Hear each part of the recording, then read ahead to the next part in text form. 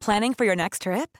Elevate your travel style with Quince. Quince has all the jet-setting essentials you'll want for your next getaway, like European linen, premium luggage options, buttery soft Italian leather bags, and so much more. And is all priced at 50 to 80% less than similar brands. Plus, Quince only works with factories that use safe and ethical manufacturing practices. Pack your bags with high-quality essentials you'll be wearing for vacations to come with Quince. Go to quince.com/pack for free shipping and 365-day returns. So many times I see her rewatching the same thing because she's like, the other one switched with me, then she watched the finale. I don't want her to Game of spoil. Thrones, then they're all fighting. Who can see? Should I hire someone who's struggling with a mental health condition? This is your Daily Catch-Up.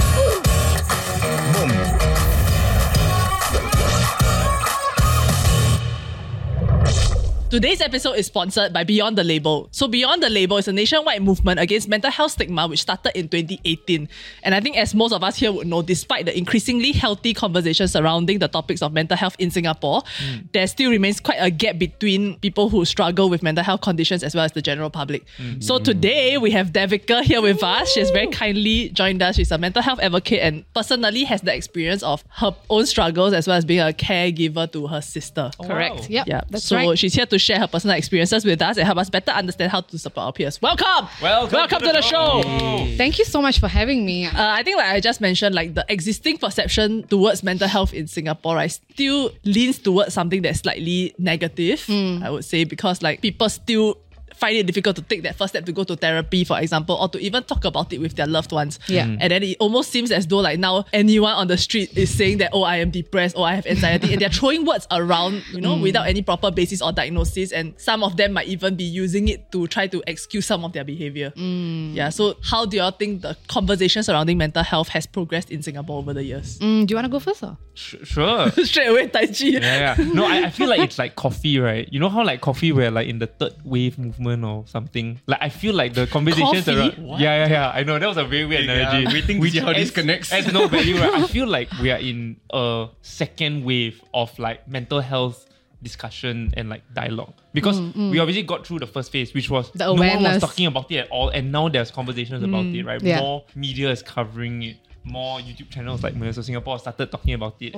We've actually made quite a lot of progress. I Yeah. think we should acknowledge that. But then comes different issues when you come across first wave conversation topics, right? I feel Yeah. like we already skipped the step of people, or maybe not skip the step, maybe it's transitioning already. But I remember like maybe three years ago, where there were a lot of YouTubers coming out and then like slapping the labels of like depression or mental health issues and all that, and then getting called out for it by this woke crowd. And then after that, now we've kind of moved past that already, where people are not really fully using it for like branding purposes. You know what I mean? It's For, the like, market personal correction. branding. Yeah, it's already corrected itself in some sense. Now it's just more of the what kind of conversations we're having about mental health and whether there can be more. It's quite interesting because when we previously had Mr. Chan Joo Sing on, who is the Minister of Education, right? He actually explained that like in schools, they're actually trying to build like friend circles, like to check in on one another. And then I also think that they're trying to have more regular like talks and all that, right? And now counseling is available in school. So I do think that there's a bit of progress being made here and there. And earlier on, we were speaking about like what wave we are in, right? Yeah. I think it's interesting because you can see the movement past the just talking about it to how can we actually implement certain things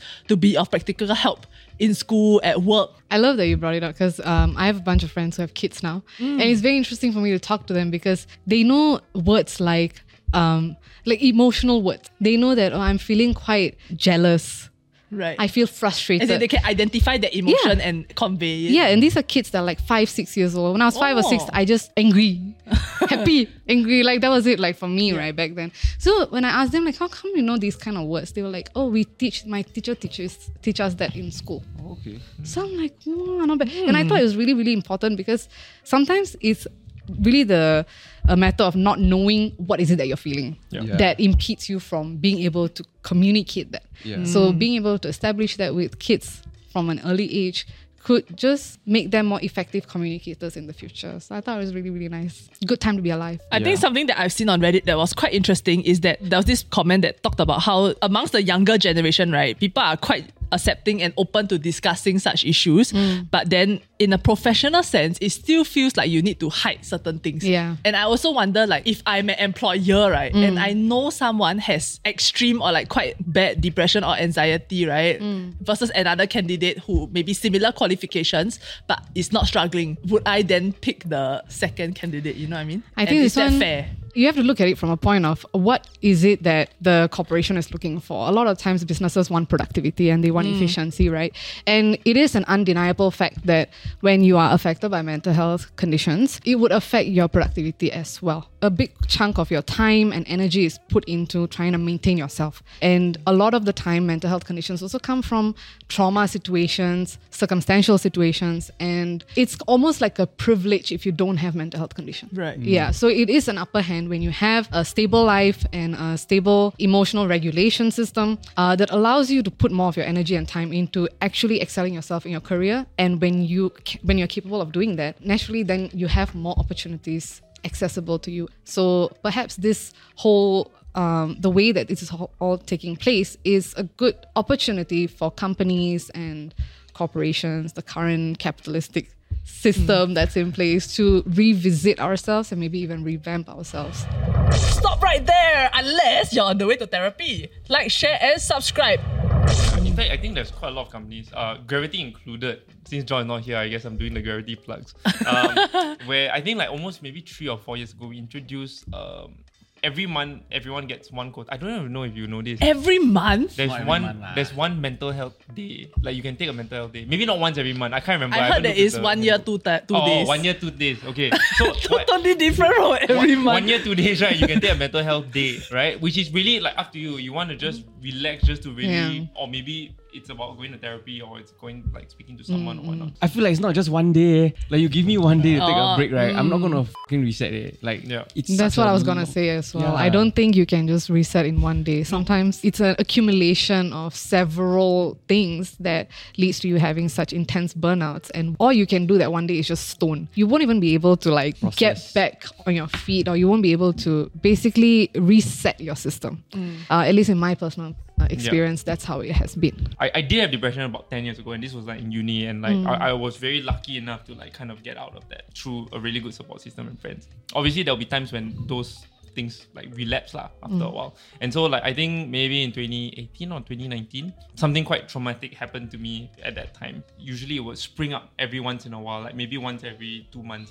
I'll have an episode where I wouldn't be able to sleep until like say 8 a.m. in the morning, and that would be very unproductive for me if like I had to continue work. And so if that would be playing in my mind, and I know that look, like this whole day I'm just going to be completely useless because I had like 1 hour of sleep. Like I knew that okay, I had this option to take a day off for mental health, recuperate on sleep for one, but also kind of just okay, I don't have the distraction of work. I can really just gather my thoughts and figure out how or why this episode happened. And so it was very specific. And if this day, even though it was only 1 day, didn't exist, it would have been even worse had I had to go to work, for example. For sure. That's why I feel like it is definitely an improvement in our current community that we have such options now. But I do think that we can do so much more, right? I do think that we can incorporate counseling or counselors within organizations to offer mental health support if you don't want to take up like a day off, but you just want someone where you can go and just confide and have a safe space to talk about it. I do think that's something we can incorporate. I do agree that I think having counselors makes sense. I think not all organizations have the resources to do so, but they can partner with quite a lot of other vendors. So like there was a time where I really just needed an SOS call. I can't remember, it was one of the telemedicine apps. Before this, it was just like physical ailments or whatever, right? Now a lot of them have psychiatric mental health option. Yeah, psychologist. Like a counselor or psychologist on the go. Like within 30 minutes, you can already speak to someone. And it's quite cool, So for yourself, right, what are you diagnosed with and what led you to want to go and seek professional help for that? Okay, so I don't know if y'all need trigger warning. I'll just say trigger warning abuse okay? So when I was a child, I was actually sexually abused by a family friend. At that point, I didn't understand the trauma of it all. Like I was just too young to understand what the hell is this, what's going on. I just thought he was just being kind and loving towards me. And it wasn't until a few years later that I understood what was happening. So I guess there is PTSD. My diagnosis earlier, I think about 3 years ago, I was diagnosed with moderately severe depression. I didn't know that was a category. Yeah, I didn't know they had Moderately the... severe. Moderate, Yeah. not moderate, not severe, moderately, somewhere in the middle. Yeah. I was like, thanks for clarifying that. I was diagnosed with that. But other than that, I'm not really diagnosed with any other conditions. I did have psychologists offer me schema therapy. A lot of times it starts in your childhood, and then through life experiences or recurring patterns in your life, it gets more and more reinforced in your life internally. So I noticed that as I grew older, I started like attracting the same kind of people, even though they were of different walks of life. Like they're not in any way similar to each other. But when it came to like relationship dynamic, it was always I'm the one overcompensating. Okay. So it was like, what's going on here? And why is it that I keep attracting this kind of people? It's like recurring toxic relationship patterns. Yes. And schemas, there are like 18 different types of schemas. And most of us have some of these. It's just whether is it so much to the point that it has affected your quality of life? Are you making subconscious decisions that are bad for you? Are you not able to set proper boundaries for yourself? These are the kind of things that... You were doing all this at 24. Right. So between the ages of seven where it happened and 24, there was nothing like in terms of therapy or getting help. Or... My mom did bring me to a therapist. I mean, my parents found out about the whole abuse and everything, and then they took it to court. So I was very grateful that they did the right thing there. But I think my parents were also not very equipped to support me emotionally about it. Like they did what was right as per protocol. But when we came back from the court and everything, like the guy was sentenced to 6 years in prison and whatnot. But after the whole thing was settled, they just came back and told me to forget that it ever happened. Right. They were just like, oh, think of it like a bad dream. We don't want you to think about this. As I grew older and started recognizing that this is a trauma and this is something terrible that has happened to me, I didn't feel comfortable talking to my parents about it because I felt like I You can't. wouldn't understand. Yeah. Also. It's not that they wouldn't understand. I'm sure that if I did, they would have found a way to provide me the help that I needed. It's just that impression that they left in me, which is don't talk about it. Don't talk about it. So I'm like, okay. And there were several incidents where I tried to tell like a teacher, and my teacher kind of just told me I'm lying, and I'm just like, okay. So it's a whole lot of things like. Anyways, in 2018, I went for an audition in Vasantham for Miss V Supreme, which is basically Miss Vasantham. Oh. Slight flex. Hey. So you are Miss Vasantham 2018. I am. I'm Miss Vasantham 2019. That's right. Anyways, so sorry, I'm very shy now. But yeah, so when I went for that audition, and at that point my Tamil wasn't like great lah. So when I went there, I was freaking out. I had like a full-on anxiety attack for the first time in my life, and that was so. It was such a perspective shift for me because up till that point, I considered myself a very confident person, and like my confidence was unshakable. Did you know at that point that it was an anxiety attack? I just knew something was wrong. Like I was like holding the mic and I was like this, shaking. And I thought like it was such a mess. Like I thought when people watch it on television, they're gonna see how much of a mess I was. So I was really nervous about that. But then when I watched the episode, I seemed like the calmest person. And that's when I was like, oh my God, a lot of these things that we feel are very internal and people don't see it from the outside. But after that audition, I came back home and I cried a lot because I was like, who am I anymore? I don't know who I am. You know, this is not who I am. Or what if I'm like slowly losing myself? And this is like a real concern for me because mental health is something, or mental health conditions are something that is prevalent in my family. Like my older sister has dissociative identity disorder. She has depression. She has anxiety. She has like 5 different diagnoses. Her onset was like from age 18, but it started like being more prominent around the time that I was also like around the time that she was 24 and I was 24 at the time of the audition. So I was like, it's happening to me. I was so scared. I was like, it's coming. It's got me. The mental health monster has got me. So I was really, really terrified. And up till that point, like I was of course happy that my older sister was going for therapy and all this. But I think I had my own internalized stigma about it. I didn't want to seek help. Because I was like, I don't want to be diagnosed. I don't want these doctors to be dramatic and say, oh my God, look at you. You're still a victim of your childhood trauma. And I think being strong and overcoming that whole incident was very important to me. My mom encouraged me to go see the therapist. So I went to Polyclinic. I got a referral to Kutek Port Hospital. I saw the psychologist there. She asked me to fill up this whole worksheet about feelings, like how you feel about things, about 100 questions. And it had 100 questions. 100 questions. And you just have to fill it up from like, it's like the strongly disagree to disagree. disagree, that range thing. Oh, okay. So it's Yeah, not like it's- long paragraph answers. Nah, thank Okay, God. okay. Because the way I would would never make it. procrastinate. Oh no. Yeah, I would just never go back if that was the case. I would just be like, it's okay, I'll... Yeah. Okay. Luckily, just agree. Okay. Yeah, I just agree. So I just had to pick. So the first time I filled it up, because I had to fill it up twice. The first time I filled it up, I was using a lot of like my logical thinking because a lot of it just doesn't seem logically correct to me. The questions were like, I feel like my parents hate me. I feel like life is worthless. I feel like all alone in this world. But logically thinking, I'm not what. So I put a lot of it like disagree. Yeah. Then she say, go do again. Because I can see you're just thinking and answering based off of logic. Ooh, Yeah, okay, then she okay. said, I want you to think about how you feel, because your feelings can be opposite of logic. Would be nice of her to say that before you did it first time. Yeah, lah. right? I would have been like, well, thanks. And now I have to go waste another 1 hour doing this. She see her stuck on the question for like 5 minutes and she never say anything.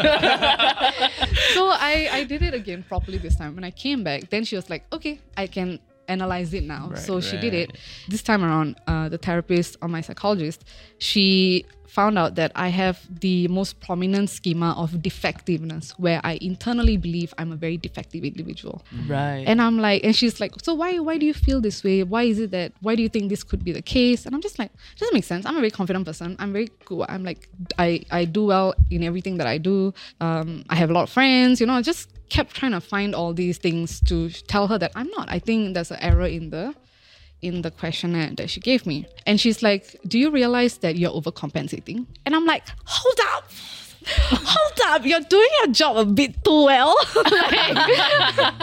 But it did give me, like snapped me out of that whole thing. And I realized that you're right, I am overcompensating, which is why I kept like doing things beyond my means, even if it meant it was at a detriment of my feelings, detriment of my health. Finally, through conversing with her, somehow the words just came out, and I told her that I feel so worthless that I feel like the only way I can prove that I'm worthy of even being here, even existing, is to put every ounce of my being into use. Like make sure it is of some sort of productiveness. That's when my healing journey started, because it was painful as heck to acknowledge that about myself. All my life, whatever I was doing, my entire drive, right, was coming from a place of lack.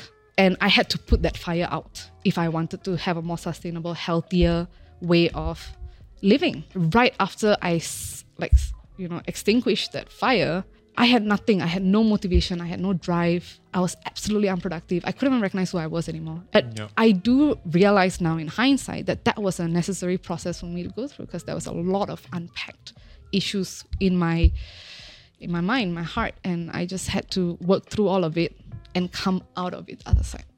So I'm currently in the process of that still. Thank you very much for sharing that. Heavy, yeah, I know. Yeah. Doesn't look like it, right? Did your parents, so you mentioned that your parents was the one that actually first encouraged you to go and seek help, right? My mom, yes. Is this because of the experience that your family had with your sister? Yes. So when my older sister first got her diagnosis, it was when she was 18 years old. And How old were you then? 12. Okay. My parents didn't know how to react. They kept thinking that she was just being very dramatic, and of course they were worried for her. But I don't think they could express that properly. So they didn't have the information that they needed to properly support her. Back then, it really wasn't spoken about as much. And like the thought of going to IMH was just like, oh, you're crazy. You're not like, you have a mental health condition. It's not that. It's, you are just crazy. That's why you go IMH. So that was the whole stigma. Her whole condition just like degenerated way more. And if we had addressed those things at that point of time, I don't think she would have had this thing called dissociative identity disorder, or it wouldn't have been as severe as it is today. So for those of you who don't know what's dissociative identity disorder, it's basically split personality. But it's the correct term for split personality now. Because of intensive trauma in your life, your mind breaks itself up into different parts. So you have different people coming forward. It's all you essentially, but it's just different parts of you that comes forward depending on what kind of situation you're in. If you're perceiving danger, then a more bold part of you might come forward. If you're perceiving sadness, a suicidal part of you might come forward. So for her, she's split. I think she's got 53 different parts at this point. 53. Yeah, she's one of the most severe cases in Singapore. Like, I think most people will be quite out of their depth when they come to the actual topic of talking about DID, right? And most people's impressions of it would come from movies Like say for- Split. like Split. Yeah. And then, Or so Moon Knight. Yeah. So if you're able to to explain a bit, right? Like how does it look like in real life? You know what I mean? To some extent, I think the movies did portray it correctly, but in other aspects, they failed. So when my older sister does have child parts to her. Right. So when her child parts come out, it's very obvious that they are child. Like her entire mannerism changes. Her handwriting changes. She's not able to read sometimes. Essentially, it's all still my older sister. It's just different parts of her memories or different parts of her from different time periods and stuff. The most volatile one for her is this part called Angie. So she has different names for her different parts as well. Angie is a very powerful, angry force. So Angie comes forward when my older sister Gaia, her name is Gayatri, so we call her Gaia. Gaia is threatened in any way. Gaia feels unsafe in any place, and Gaia has anyone around her who's not cooperating with her to establish a safe environment. Angie will come forward, and Angie do not care about repercussion. Okay. But the one thing that we find very interesting about her is that all her parts are very cooperative with me and my younger sister. So it doesn't matter who else tries to interfere. As long as me and my younger sister come forward and we try to calm Angie down, Angie will calm down because Angie has a soft spot for us. Yeah. Oh. But if anyone else tries to come forward, Angie do not give a fuck. Sorry, so when she calms down, then she switches back to Gaia, or she might switch back to another personality Also, throughout part. the day, several personalities will come forth. It's not like... It's technically Depends. part lah. They're called part. They're called alters. Right, So it's right. not necessarily like a personality that changes. It's just different parts of you emerges. It's kind of like, okay, let me put it in more relatable content. Let's say I go and hang out with my boyfriend versus who I am with my friends. I'm two different people, right? Like there's two versions of me. That's essentially what's happening with my older sister, except it's not within her control. When she switch, she don't recall anything that happens. Right. She has no recollection of what happens. Yeah. So sometimes she could have switched out for like days, and then she wakes up back as Gaia, and she's just like, "What day is it? How long has it been?" And she also has parts that pretends to be Gaia. So she has an imposter Gaia version that comes forward to convince everyone that she's still Gaia, but she isn't her. So my sister is married, so I have a brother-in-law, she's the husband. He's the one who can truly identify when it's not her. My older sister has been going for therapy, intensive therapy for about 7 years now. And it's the therapy that she goes for is called EMDR, which is eye movement, desensitization and reprocessing. So for her, the past 7 years, it has helped her so much that right now she can communicate when she has switched. She can let us know that this is the part that has come forward. This is what I need from you. This is what you can do to prevent me from splitting further or prevent me from going violent or hurting myself. Right. So we have a very good communication system put in place now, and any caretaker who has a person with mental health condition at home who tends to have tendency to self-harm and stuff, everyone has to figure out this thing called a crisis plan. So we are at that place where my older sister can also now tell us, be prepared with your crisis plan. So crisis plan can be things like the moment she's triggered or what, one person in the house is in charge of hiding all the sharp objects, one person in charge of locking all the windows, hiding the keys so that she don't just leave the house, and one person has to be on standby with her medication that can help calm her down. Another person can be on standby to call the ambulance if there's a need be. Yeah. Right. So this whole thing is a crisis plan. So when you say recovery for this specific condition, it's really about how everybody can work together, including herself, to manage it. There's no cure or somehow like... Yeah, there's no real cure, but there have been times when, let's say, she feels like a certain part no longer has a role in her life, it just disappears. Oh, It goes away. Okay. how often is Gaia present? I would say at this point it's about a good 75%. Is Gaia. wow. Yeah. So she's really improved. One thing I've noticed is when Gaia is in a stable environment, she is very much in control. So there are parts of her that wants to, like, she has creative parts, she has parts that likes baking, she has parts that hates cleaning. And if, let's say, she wants to cook or she needs to do her meal prep, she calls forward. She requests the help of the part that is very good at cooking. So it's almost like, yeah. Almost like a superpower. Wait a second. Yeah. On a good, but there are days where the part is like, no mood. Then she was like, I guess I'll do it Why am I myself. always the one cooking?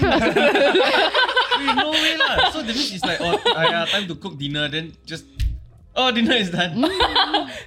No, then She wake up again. But okay, so the thing is, sometimes she can, like, the part allows her to also be conscious. So if like say you're chilling with her and then you are like following like a TV show or series, then you watch the finale together. Then after that you find out that a different part watch the finale. Yeah. Then you have to rewatch. Yeah. So many times I see her rewatching the same thing because she's like, the other one switched with me. Then she watched the finale. Then I don't want her to Game of spoil. Thrones, then they're all fighting. Who can see? But I'm also curious, right? Because you mentioned when she was first seeking help, she was 18 and you were 12. So as a young child, right, did you understand what was going on with her, or what was that process like, learning how to take care of her in a sense? I think at that point I still didn't have to take care of her. But at that point I was a bit confused because she used to harm herself as well. And I used to see those marks and wonder, why is she doing this? Like, what are you doing? And it was quite a difficult process for me to empathize with her because when I was growing up and feeling very insecure with myself, or when I was getting bullied in school, she was the person who taught me to stand up for myself. She was the person who, like, in my eyes, she's my superhero because she's always so strong and so independent and capable, and like I've always wanted to be like her. When I was old enough to understand that she has a condition, and when she was diagnosed with dissociative identity disorder, I genuinely thought that she was just bullshitting. Yeah, because at that point I still didn't think that it was real. Sorry, her initial diagnosis was not DID, right? No, It her was- initial was depression, and then she had anxiety, and then she went to US to complete her master's. So this is the thing, she's also extremely brilliant. Like, she's one of the most intelligent people I've ever met. It was even harder for me to accept that she has this condition because back then I'm like, if you're so smart and you're so capable, why you must struggle? You can just not struggle. What? Right? I know. Ignorant as Just figure it out. I was like, we were all I was just like, just cheer up. Like, it's not that hard. it was bad. I wasn't a very good sister at that point, so I must admit. So throughout that period, right, before like getting diagnosed and whatnot, were you all very present in each other's lives to the point where you would see everything? I think she hid it for a very long time. Yeah. I could see that she was very volatile. Like, she was a very aggressive person for a huge part of her life. But Right. to me, I was like, yeah. As long as she wasn't aggressive with me, I was like, stand up for that's yourself. right. To me, it was like, you go, my sis. You know? Yeah, because I would think that mental health, like especially when you're struggling with something, right? Like it's so hard for you to open up and talk to other Yeah. people about it. So in your sister's situation, were you the one who went up to her and brought it up and asked her, or was it like when she was ready, then she finally, or when I she couldn't think- take it anymore, then she? Yeah, she couldn't take it anymore, and then she went. I don't think any of us actually spoke to her about anything. We just thought it was just her being like PMS. She went as in by herself. We just thought she PMS. So many trigger words. I think we need to. I always start a trigger warning with No, her. but I'm saying, like, genuinely, this was what happened back then. This is genuinely what I thought back then. Of course, I'm a very different person today. I'm educated. So she went for therapy I'm aware as in now. on her own without your family's knowledge first. I think she tried to hurt herself, and then we called the ambulance, and that's Oh. yeah. I don't have a lot of recollection of that as well. Right. Like, all of it is quite a blur because I was also dealing with my own reality and trying to understand my own trauma, all that. I think a very interesting process that I went through was comparing my experience with her. Because to me, it's like, I went through such an intense trauma. Why you have, yeah? Why you like worse than me? Like that. It was very unkind of me. Hey there, it's Michelle Norris. I'm host of a podcast called Your Mama's Kitchen. When I travel, I'm usually looking for a way to find a taste of home when I'm not at home. And one of the things I love to do when I am at home is entertain. And Airbnb allows me to do that. When I was in California recently, I rented a house that had a great kitchen. And when we were sitting around the table, we're all thinking, we're in someone else's house. Someone could be in all of our homes as well. If you have a home, but you're not always at home, you have an Airbnb. Your home might be worth more than you think. Find out how much at airbnb.com/host. Definitely. But it goes to show that human nature, we tend to compare who has it worse and who doesn't have it as bad. And I think it's a very good thing to address as well, which is not everyone process trauma the same. And I think that's also what makes it very challenging in the mental health scene.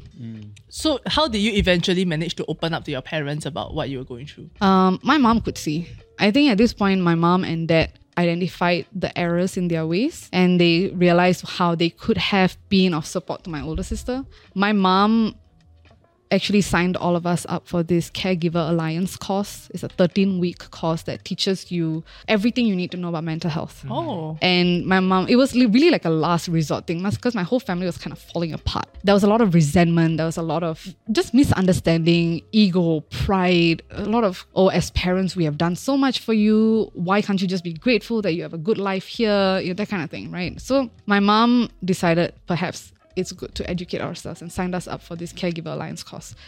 That course changed my life. Like, it really helped me understand that whatever my sister was doing, or out of her own manipulative tendencies and all, especially when her condition got progressively worse, and we were not aware that this was dissociative identity disorder or that this was borderline personality disorder. We didn't know. It wasn't diagnosed yet.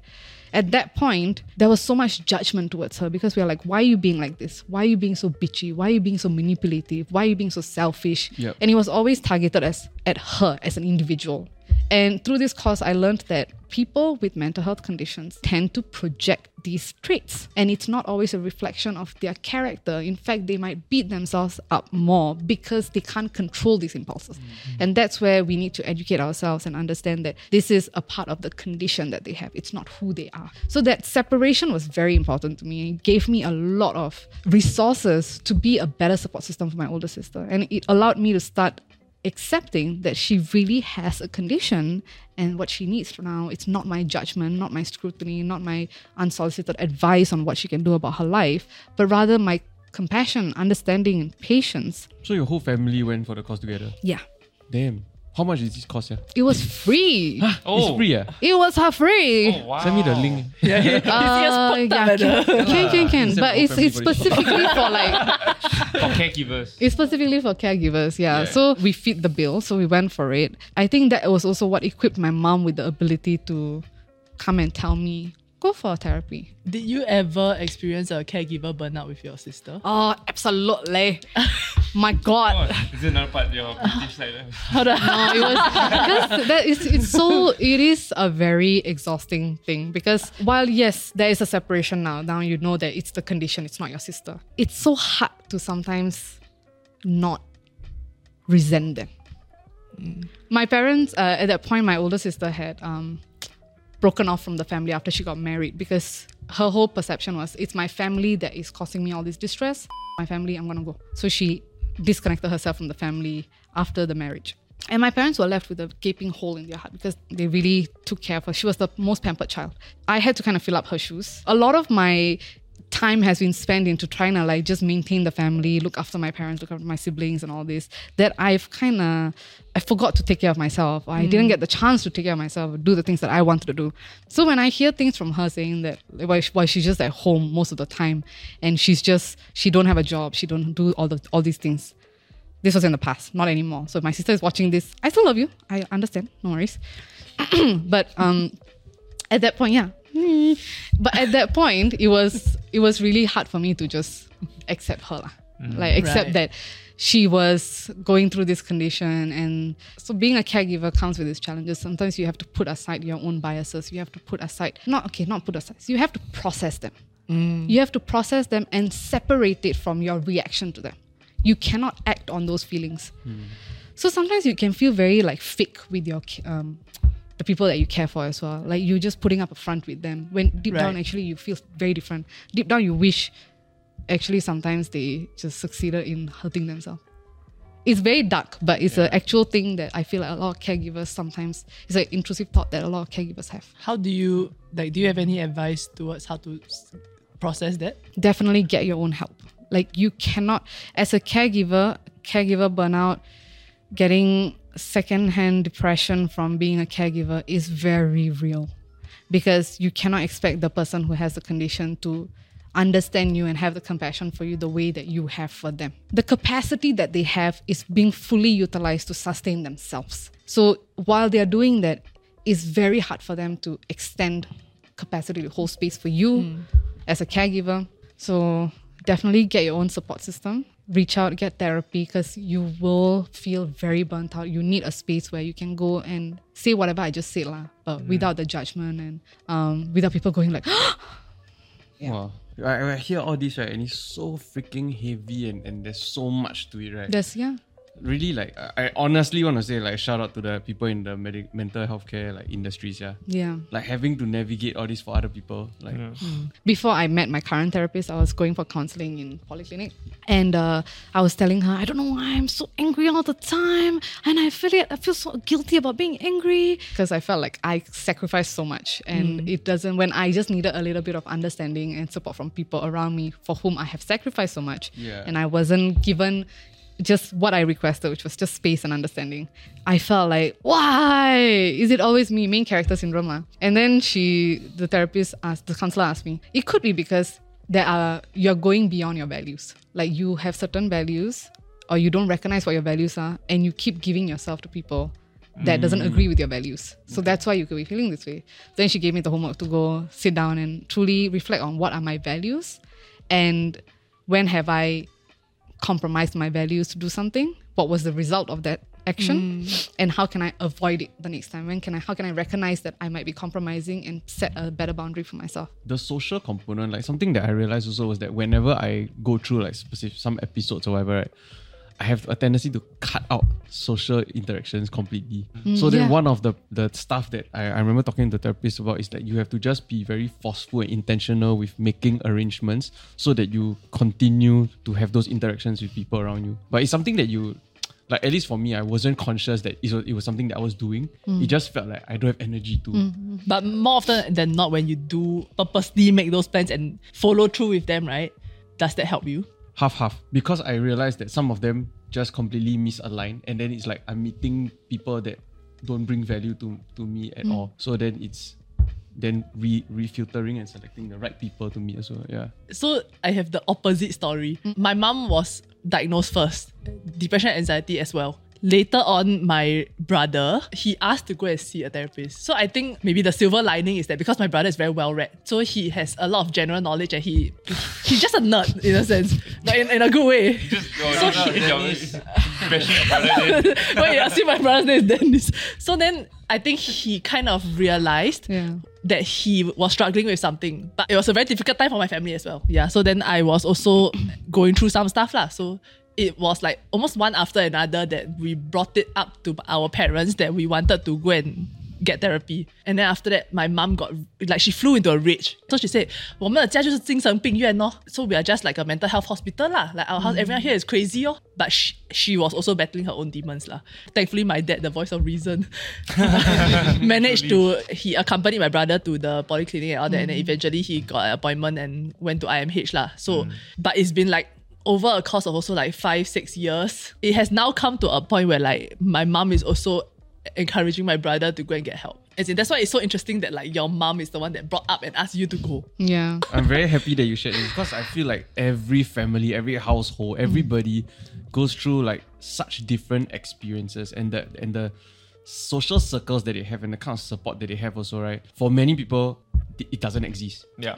Or sometimes it could even be pushing you, making it even harder for you, right? Like the way like your mom handled it earlier on, right? I feel like right now we need to really look at what are the options and the resources that are available and accessible to people. Accessibility is really the key thing, right? Because in terms of awareness about mental health, a lot of people are really it's getting healthier and healthier. People are aware, but taking that next step, which is the actionable step to start trying to figure it out or seeking help and all that, I think that is the part that is a little bit difficult. I think this might be a good time to bring up that. So actually, as part of like the prep for this episode, I also got to speak to a mental health expert from Touch Community Services.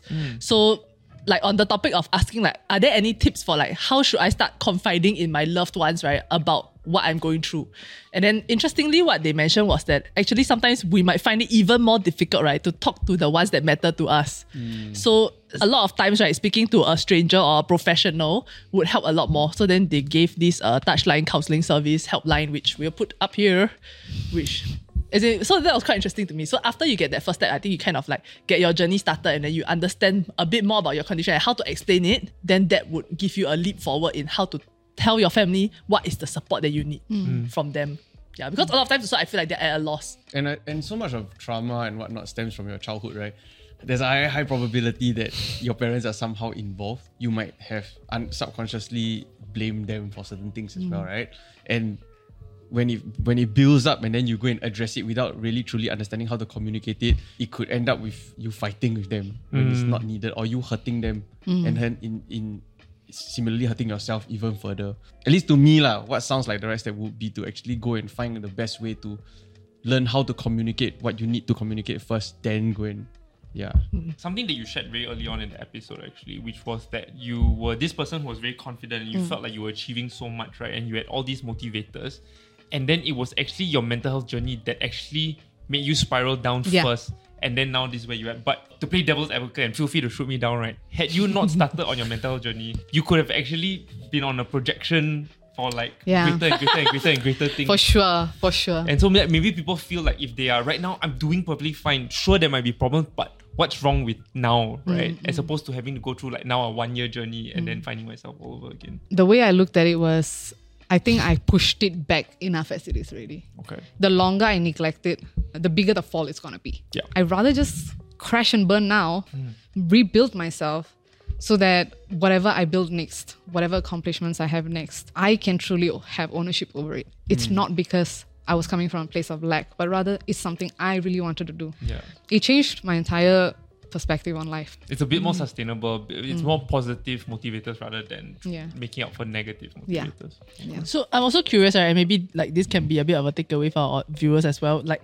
do you think your friends gave you the support that you needed? Like as a friend, right? If I know someone that's going through this, how can I properly identify what they actually need and be that support for them? I think it really depends on the kind of friend that you have.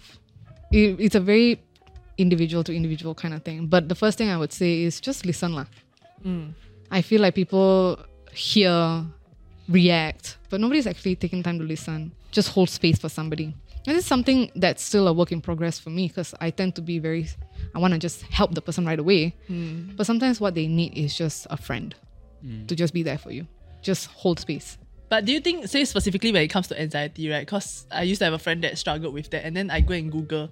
Then Google tell me, right, you can help them with the 5, 4, 3, 2, 1 thing. So when they're going through an episode, then you can, it's the what? See, hear. So like senses 5 lah. things you can see, then like 4 things like what can you hear, then maybe like 3 things you can touch, that kind, to help them like ground themselves back in the present. Yeah. Is that actually helpful? Yeah, it is. Okay. It actually is. Because you are forced to, Yes. you're forced to like focus back on the here and now. That's why I mentioned like there and then is where you're triggered from. Yeah. But when you come back to here and now, you realize you're not actually in imminent danger. Yeah. You're okay. You're safe. And that usually calms a lot of people down. For like, I mean, I've gone for therapy before, so, and a lot of the exercises are really that, trying to bring you back to reality. That this is it. This is the reality, not what is happening in your head. Then you sort that out first. Then you try to understand why you were there and not in reality, and what the difference is, and how you can come to terms with it. You know? Yeah. Recently, through my EMDR, right, I just want to share this with you because I think y'all will find it pretty cool. My therapist, she installed a resource in me. So through EMDR, you can install things in your psyche that can be used. Yeah. It's like Matrix. What she installed in me was a safe space, a safe place. Oh. Because EMDR is a very, very intensive trauma recovery therapy. So it's focused on addressing trauma, bringing out memories that might have been locked away. I have to hold on to pulsation things in my hand. Then in front of you, there's a light bar that flickers right, left, and then you're wearing headphones that also clicks right, left, like this. And they're all in sync. So while you are, if you're addressing more serious traumatic events, like you're going through those memories, right, then the speed will be very high. Like they will speed up like that. But if you're doing something more positive, like installing a safe space or installing a resource like courage, kindness, self-empathy, these are resources you can install in yourself through EMDR. The whole theory behind it is the bilateral stimulation. It triggers your brain, right brain and left brain.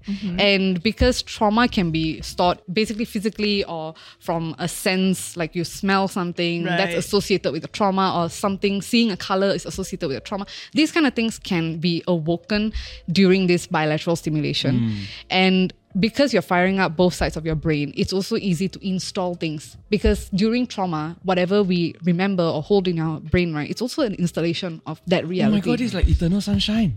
Pretty much, yeah. The spotless Awesome movie, guys. I Yeah, I love recommend it that. too. So it's real. It's pretty cool because I was, okay, of course, like I have a little bit of cynical side to me as well. lah. So I was always like, yeah, what can this? It's probably placebo, is what I used to think. So then when I did this, and I genuinely opened my heart to it, I gave it an honest try.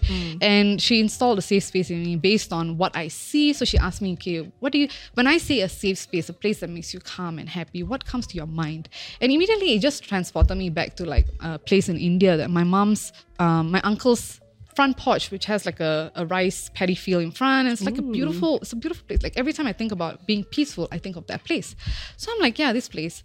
And then she asked me to like explain what I see. So I'm like really imagining myself being there, and I'm saying, oh, I see like a cow in the far distance. I see like breeze, and like the coconut trees are all like swaying, and like sun is just nice. It's early morning. So she's very specific about which time of the day is it. So she's trying to really solidify that image in my head, right? And then she asked me, now I want you to give me a word or a phrase that will bring you to this place. I wanted to say morning, but she said that's too common a word. Every time someone say morning, you just so then I switched it up. I gave her another one. I mean, I can share with y'all. My safe space word, the keyword is, y'all can bleep it out, like I tell y'all, but I don't want them. Is Oh, that's so specific. yeah. It's not a word, it's a phrase. But if you lah. hyphen it, You need to be super specific. Yeah, it has to doesn't be. get- So we kind of stopped the bilateral stimulation after that. They do this thing called a distress test to see in moments of distress, will this work for you? Has it been installed properly? Right. So she asked me to think of something that recently happened that kind of annoyed me a bit, but on the scale of the distress, think of something that's at a 3, not a 10. Right. Think of something at a 3. So I was like, okay, I thought about it. Then I thought about my boyfriend, annoying me about something. Then I was like, ugh. And then she was like, okay, now put your hand on your heart and say your keywords. So I was like, okay, say it. And she was like, what do you feel? And I immediately I felt very like you just let go of it. yeah. So I was like, maybe it's placebo, but we'll see. So of course I communicated this with my family. I told them that if at any point you see I'm a bit aggressive or I'm Just say the words. just say these things to me if you think that I'm being triggered in some ways, right? So I expressed this to my boyfriend also lah. Like right after this therapy, about a few days after, my boyfriend and I had a little squabble, and it annoyed me because I was also PMSing, so everything was just heightened. I was hungry, I was everything. I was hungry, I was PMSing, everything, just the whole trifecta. And then I'm like being overly triggered for no reason. I think he said it out of like just annoyance. He turned to me, he said, okay? It worked there. I went silent. I was like, Oh shit. and I really just like, I went, and I was like, thank you. He was like, you're welcome. It really worked. And I was like, wow, actually, because I really think he said it like as an annoying, like, we'll put it to the test, that kind of thing, right? But when it worked, I really took note of it. I brought it back to my therapist and I told her, this happened. She was like, yeah, expected. I was like, what? So the interesting thing that she pointed out is that when you install these kind of things, even people you don't like saying these keywords, right, will work. It's not attached to who is saying it to you. But I did find that when someone else says it to me, it's more effective than when I say it to myself. Right. Yeah, I was wondering whether like the more you use it, then the effect. It doesn't. Essence. So why they need to install the safe space is because while we are doing trauma reprocessing, I can get pretty aggravated. I might feel very triggered by it, and I might even lose myself to a certain extent. And this psychological thing that she's instilled in me will ground me back. Right. And it's basically a crisis plan. So it's funny, right? My older sister, because she also goes for EMDR, right? Then they install 15 different safe spaces for her, right? Then anytime she gets triggered, my brother-in-law just lists all 50. She's like, this and that, this and that. Then she's just like, which one? I don't know which one to go. She go through the glossary of the different. So it's kind of... She got a bungalow. She got a bungalow. Because she has so many different parts, right? So different parts might need different safe space. So How it's, does the different part know that I need to go for therapy? Does she she's just the list leader. 3 therapy sessions? it's kind of like having a boardroom. So she's kind of the head of the table. Right. Gaia is the head of the table, and the rest of them sit around the place. So when another part fronts, it's not so much that they come and sit at the front table. It's just that the attention goes there. Right. Yeah. Like a spotlight. lah. More of a spotlight. I think something that I also only realized like later on, and that the mental health expert also touched on, is that mental health is really a spectrum. Like there's no like, okay, you are just depressed, then that's it, and then you're fully not depressed now, you know? Like it really ranges. And then but they mentioned that actually like a good like rule of thumb is to look at how disruptive your symptoms are to your life. Yeah. Like to decide whether, like if you're not sure whether you should seek help, like a good rule of thumb is that also. Yeah, so that's quite. And how persistent this problem is. Like how often is it disrupting my life? And then how disruptive is it? Yeah. Yeah. I think a good thing to also acknowledge is that the whole mental health process, whether you go through therapy or get medication or whatever, it's not a linear thing. So I think I went into it thinking that, okay, I talk to somebody, then I'll feel better and back to life. Yay. My God, no. I think the whole healing process hit me like a wrecking ball. I think that's the hardest part, because you know that once you start this, you're going to have to confront something that you've been avoiding for a long time. Yeah. And change is going to happen. And most people are always afraid of discomfort, right? Yeah. Of being uncomfortable. Do you think that currently, right, there is enough infrastructure in Singapore to be helping people that are struggling with this, or struggling but not realizing, you know? I think it needs to start from school.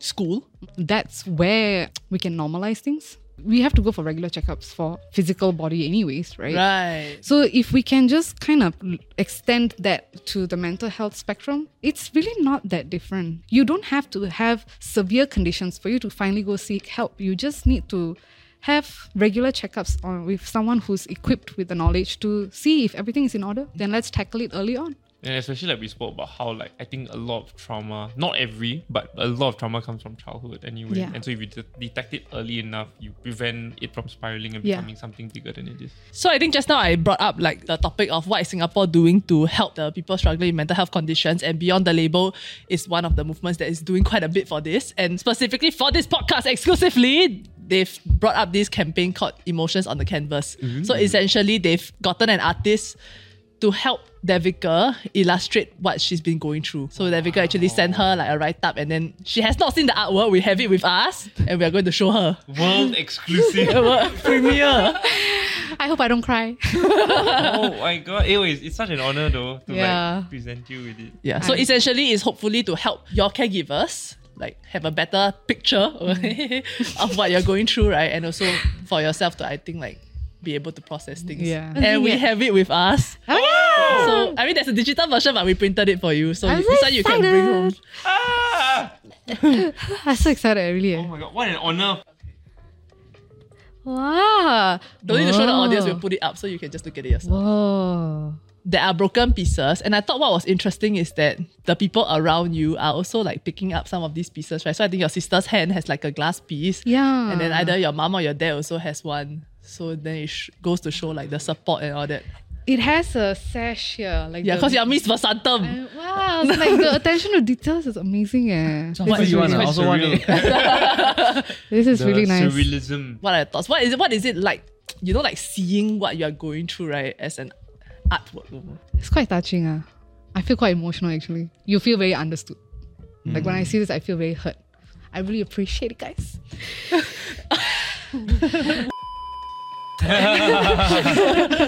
Thank you. I really appreciate it. This is lovely. So we've talked quite a bit about mental health as well as how to navigate certain situations today. And one other thing that the mental health expert actually brought up was about cultivating healthy coping habits. So she gave me an acronym. It's called BASIC PH. So it's an acronym lah. So B for beliefs, A for affect, which is also how you express your emotions, S for social, I for imagination, C for cognitive, and PH for physiology. They couldn't fit it in. So not all of these points will be relevant to everyone, but it's a good guide to help you like kind of identify what is important and relevant to me, right? And then that will help me develop the healthy coping habits. Okay. Yeah, so there's more information like this, right, available on this website down below that we will put is Beyond the Labels resource page. So check it out and we'll link it in the description as well. Like, share, subscribe, and we'll see you in the next episode. Bye-bye. Bye. Beyond the Label is a nationwide movement against mental health. Against mental health stigma, sorry. I missed out a very important word. We can look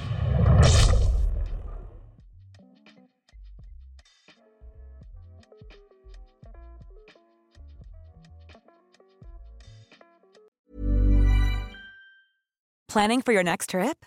Elevate your travel style with Quince. Quince has all the jet-setting essentials you'll want for your next getaway, like European linen, premium luggage options, buttery soft Italian leather bags, and so much more. And is all priced at 50 to 80% less than similar brands.